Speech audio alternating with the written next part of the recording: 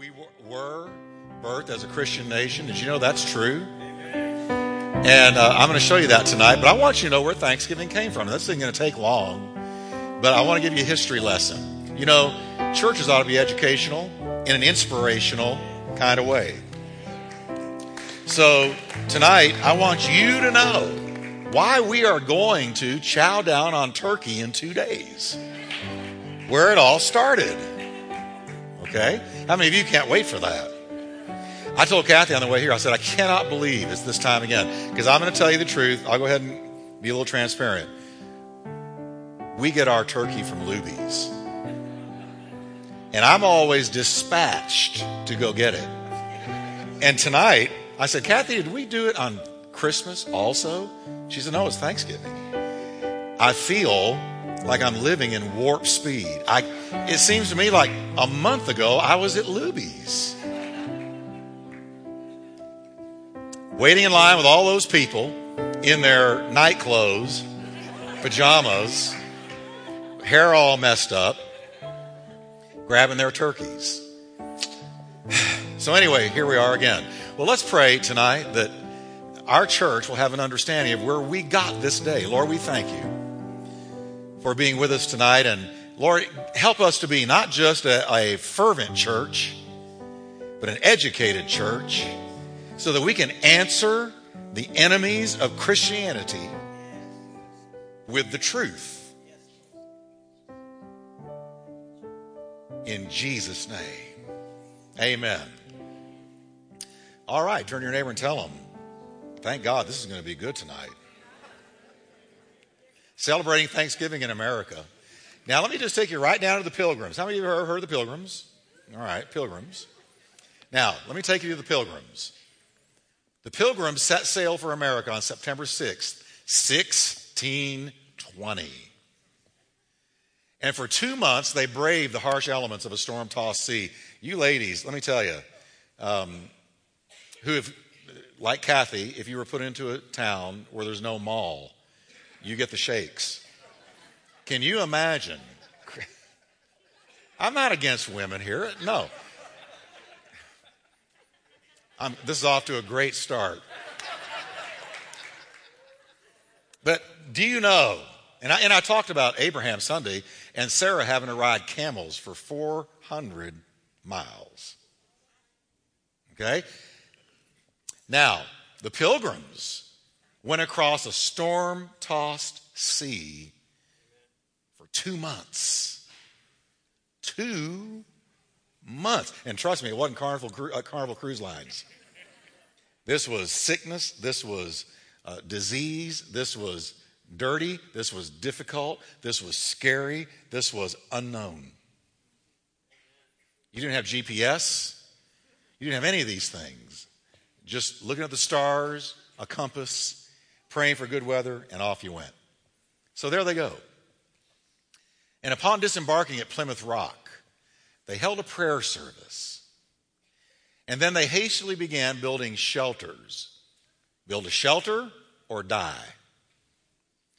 However, they were not prepared for the harsh New England winter that greeted them. You ready? Nearly half of them died by spring. Nearly half who had braved that journey died.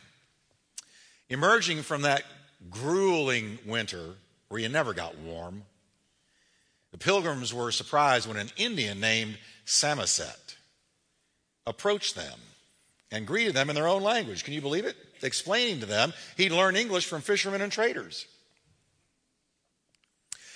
A week later, Samoset returned with a friend named Squanto. This is true. Everybody say Squanto.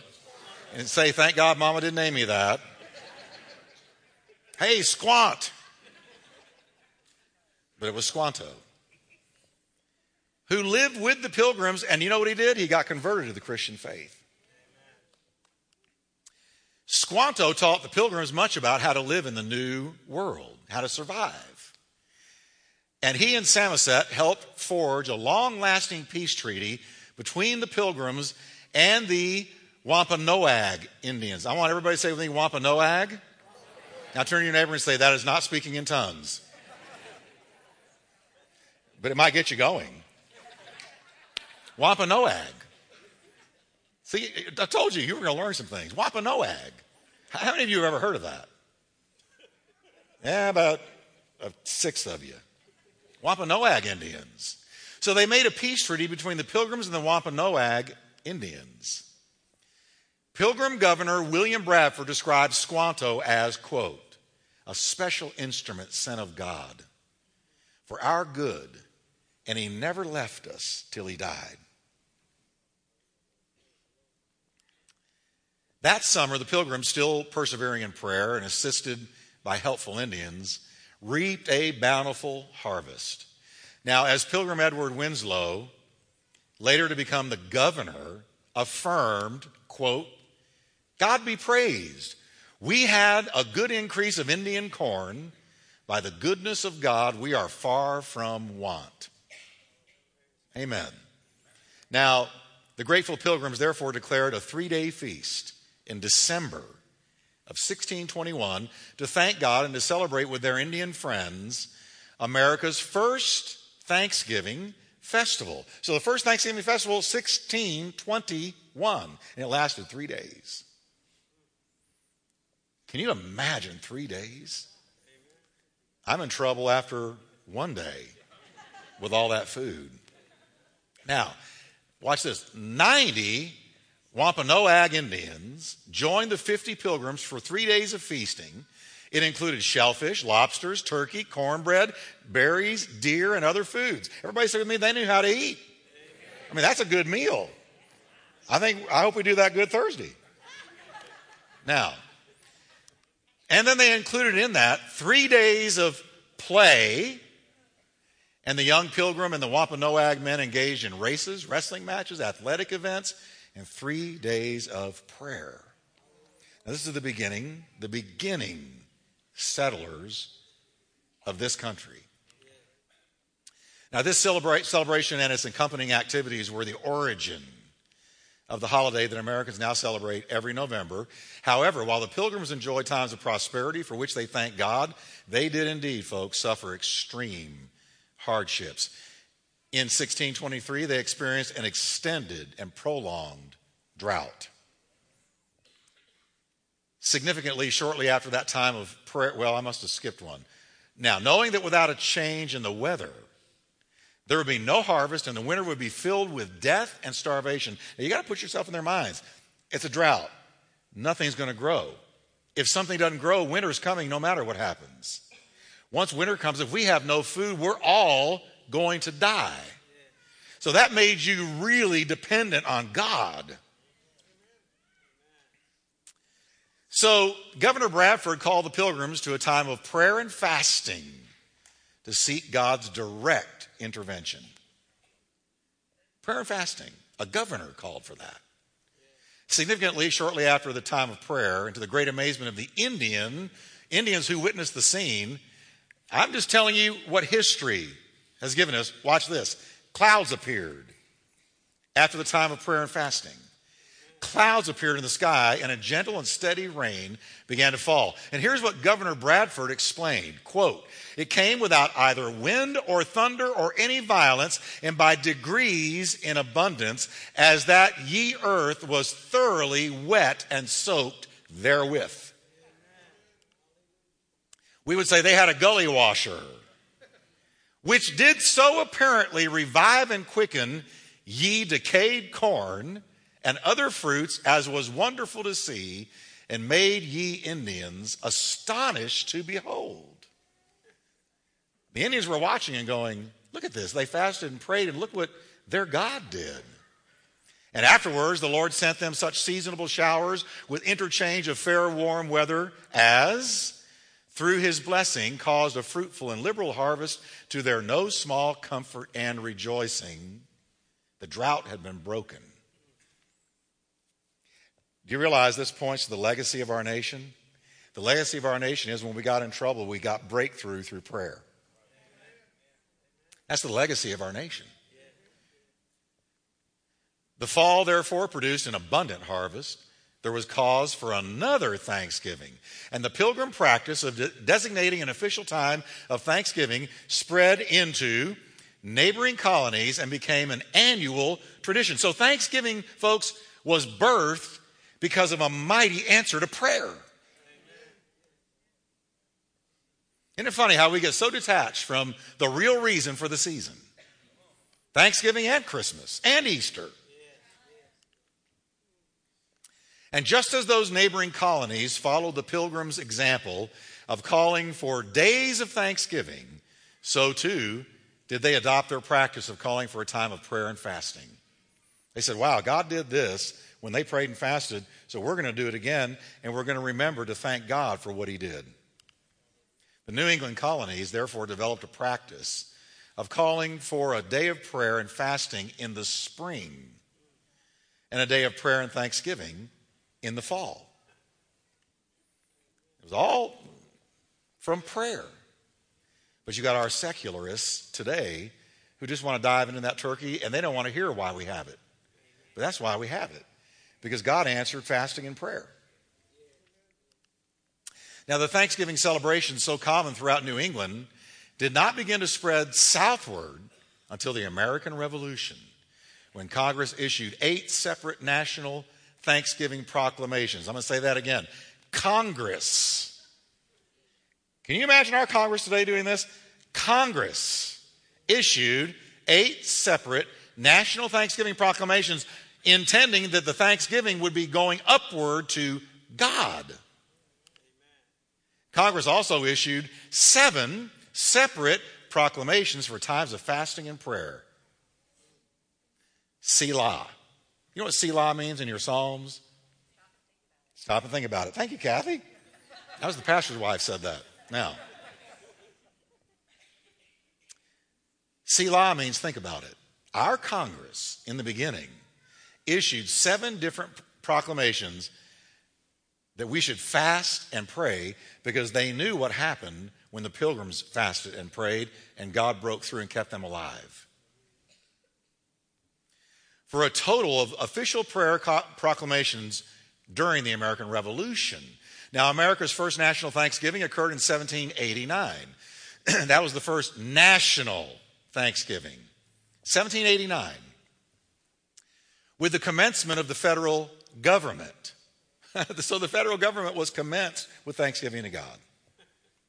According to the congressional record for September 25th of that year, the first act after the framers completed the framing of the Bill of Rights was that, quote, Mr. Elias Boudinot, I'm assuming, said he could not think of letting the session pass without offering an opportunity to all the citizens of the United States of joining with one voice in returning to Almighty God their sincere thanks for the many blessings he had poured down upon them.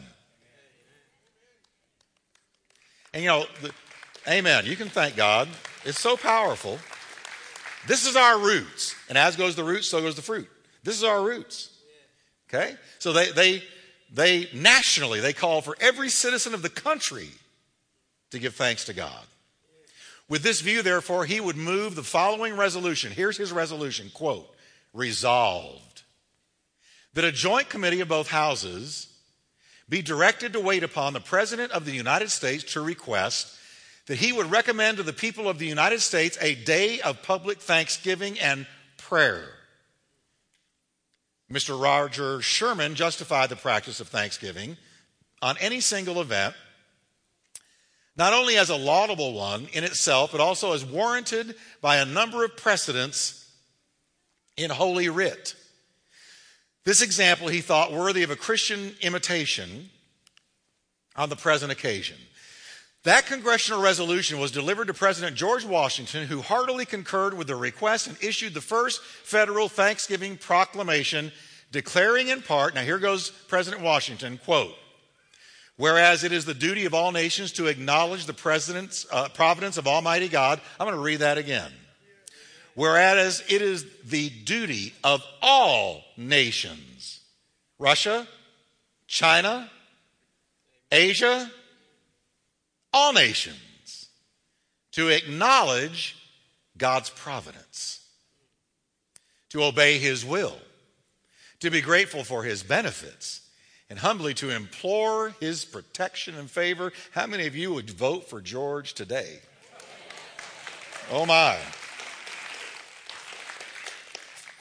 Now therefore I do, this is President Washington continuing, now therefore I do recommend and assign Thursday, the 26th day of November, 1789, that we may all unite to render unto him our sincere and humble thanks for his kind care and protection. And that same year, the Protestant Episcopal Church, of which President Washington was a member, announced that the first Thursday in November would become its regular day for giving thanks. Following President Washington's initial proclamation, national Thanksgiving proclamations occurred only sporadically. Another by President Washington in 1795, one by John Adams in 1798, and again in 1799, one by James Madison in 1814, and again in 1815, etc. Most official Thanksgiving observances occurred at the state level. In fact, by 1815, the various state governments had issued at least 1,400 official prayer proclamations. Almost half for times of thanksgiving and prayer, and the other half for times of fasting and prayer. Can you imagine the state of Texas saying, okay, we want to decree a day of fasting and prayer and thanksgiving to Almighty God, the God of the Holy Bible? Would you hit the ground and thank God for that? I would. And can you see with me, church, that as we have departed from this, have good things happened? No, they have not. Much of the credit for the adoption of Thanksgiving as an annual holiday may be attributed to Mrs. Sarah Josepha Hale, the editor of Godey's or Godey's Ladies Book, a popular ladies' book containing poetry, artwork, and articles by America's leading authors. So here comes a leading woman helping to initiate Thanksgiving. For 2 decades, she promoted the idea of a National Thanksgiving Day, contacting president after president until Abraham Lincoln responded in 1863 by setting aside the last Thursday of that November. The Thanksgiving proclamation issued by Lincoln was remarkable not only for its strong religious content, but also for its timing. For it was delivered in the midst of the darkest days of the Civil War. In the darkest days of the Civil War, he said, we must thank God as a nation. With the Union having lost battle after battle throughout the first 3 years of that conflict. Yet despite those dark circumstances, Lincoln nevertheless called Americans to prayer with an air of positive optimism and genuine thankfulness. And I want you to notice what he said. The year that is drawing toward its close has been filled with the blessings of fruitful fields and healthful skies. To these bounties, which are so constantly enjoyed that we are prone to forget the source, capital S, from which they come. Others have been added, which are of so extraordinary a nature that they cannot fail to penetrate and soften even the heart which is habitually insensible to the ever-watchful providence of Almighty God. Nobody could write like Abraham Lincoln. He goes on, no human counsel hath devised, nor hath any mortal hand worked out these great things. Oh, gosh. They are the gracious gifts of the Most High God, who, while dealing with us in anger for our sins, hath remembered, nevertheless, his mercy. Now, that remarkable Thanksgiving proclamation came at a pivotal point in Lincoln's spiritual life. 3 months earlier, the Battle of Gettysburg had occurred. 60,000 American lives were lost. And it had been while Lincoln was walking among the thousands of graves there at Gettysburg. Did you know this? Then is when he first committed his heart to Christ. As he was looking at all these dead young men, American men. And look what he later explained to a clergyman. He said, when I left Springfield, Illinois, to assume the presidency, I asked the people to pray for me. I was not a Christian.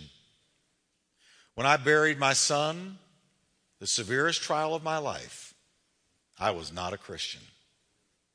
But when I went to Gettysburg and saw the graves of thousands of our soldiers, I then and there concentrated myself to Christ. The dramatic spiritual impact resulting from that experience was not only visible in Lincoln's Thanksgiving Day proclamation, but especially in his 1865 second inaugural address. Over the 75 years following Lincoln's Thanksgiving proclamation, presidents faithfully followed Lincoln's precedent. So it was Lincoln who finally set it in concrete. The last Thursday of November is when we celebrate Thanksgiving. Annually declaring a National Thanksgiving Day, in 1933, FDR began celebrating Thanksgiving on the fourth Thursday of each November. And in 1941, Congress permanently established that day as the National Thanksgiving holiday. As we celebrate Thanksgiving this year, let's remember to retain the original gratefulness to God that has always been the spirit of this, the oldest of all American holidays, older than Christmas. Let's close by looking at just a couple of the Thanksgiving proclamations made by past Congresses. The only reason I put this in here is I want you to see what Congress used to do and what they can still do. Congress recommended a day of thanksgiving and praise. I'm going to read that again.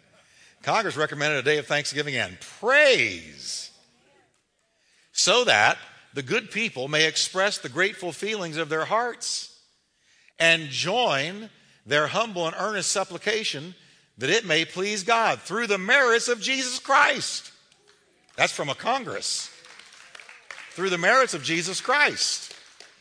Mercifully to forgive our sins and to enlarge his kingdom, which consisteth in righteousness, peace, and joy in the Holy Ghost. That was a Congress. One more. That was the Continental Congress of 1777, written by signers of the Declaration, Samuel Adams and Richard Henry Lee. Now here's one more and then we're done. I appoint a day of public thanksgiving to Almighty God, to ask him that he would, catch this, read it out loud with me, pour out his Holy Spirit on all ministers of the gospel. Oh man, can you imagine this? That's what they used to do. Wouldn't it just blow your mind to see our Congress on television, on C-SPAN, saying, Lord, pour your Holy Ghost out on all the preachers of the gospel in this country. Wow. But this is the historic record. That he would, capital H, he, God, spread the light of Christian knowledge through the remotest corners of the earth, and that he would establish these United States upon the basis of religion and virtue. Thomas Jefferson wrote that in 1779. Let's stand together. Where'd Thanksgiving come from? When the original pilgrims had to fast and pray that a drought would be broken. And God broke it, and they said, we've got to honor this by thanking God every year, annually, for a special day. Who established Thanksgiving as a national holiday? Where we would praise God, pray unto God, where we would seek him and turn from our sins and pray that his Holy Spirit is poured out? Congress did. So let's lift our hands and thank the Lord this Thanksgiving. Father, thank you for illuminating us tonight as to the powerful spiritual Christian Holy Spirit roots of America. How far we have drifted, Lord. How tragically we've departed. Lord, have mercy on America.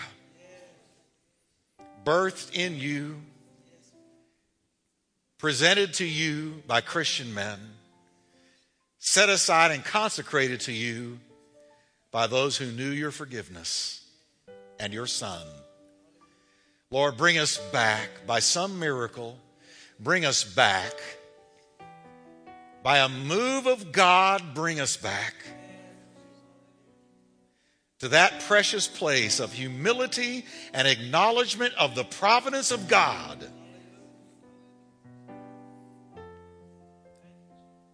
We ask it in the name of Jesus. Amen. Amen.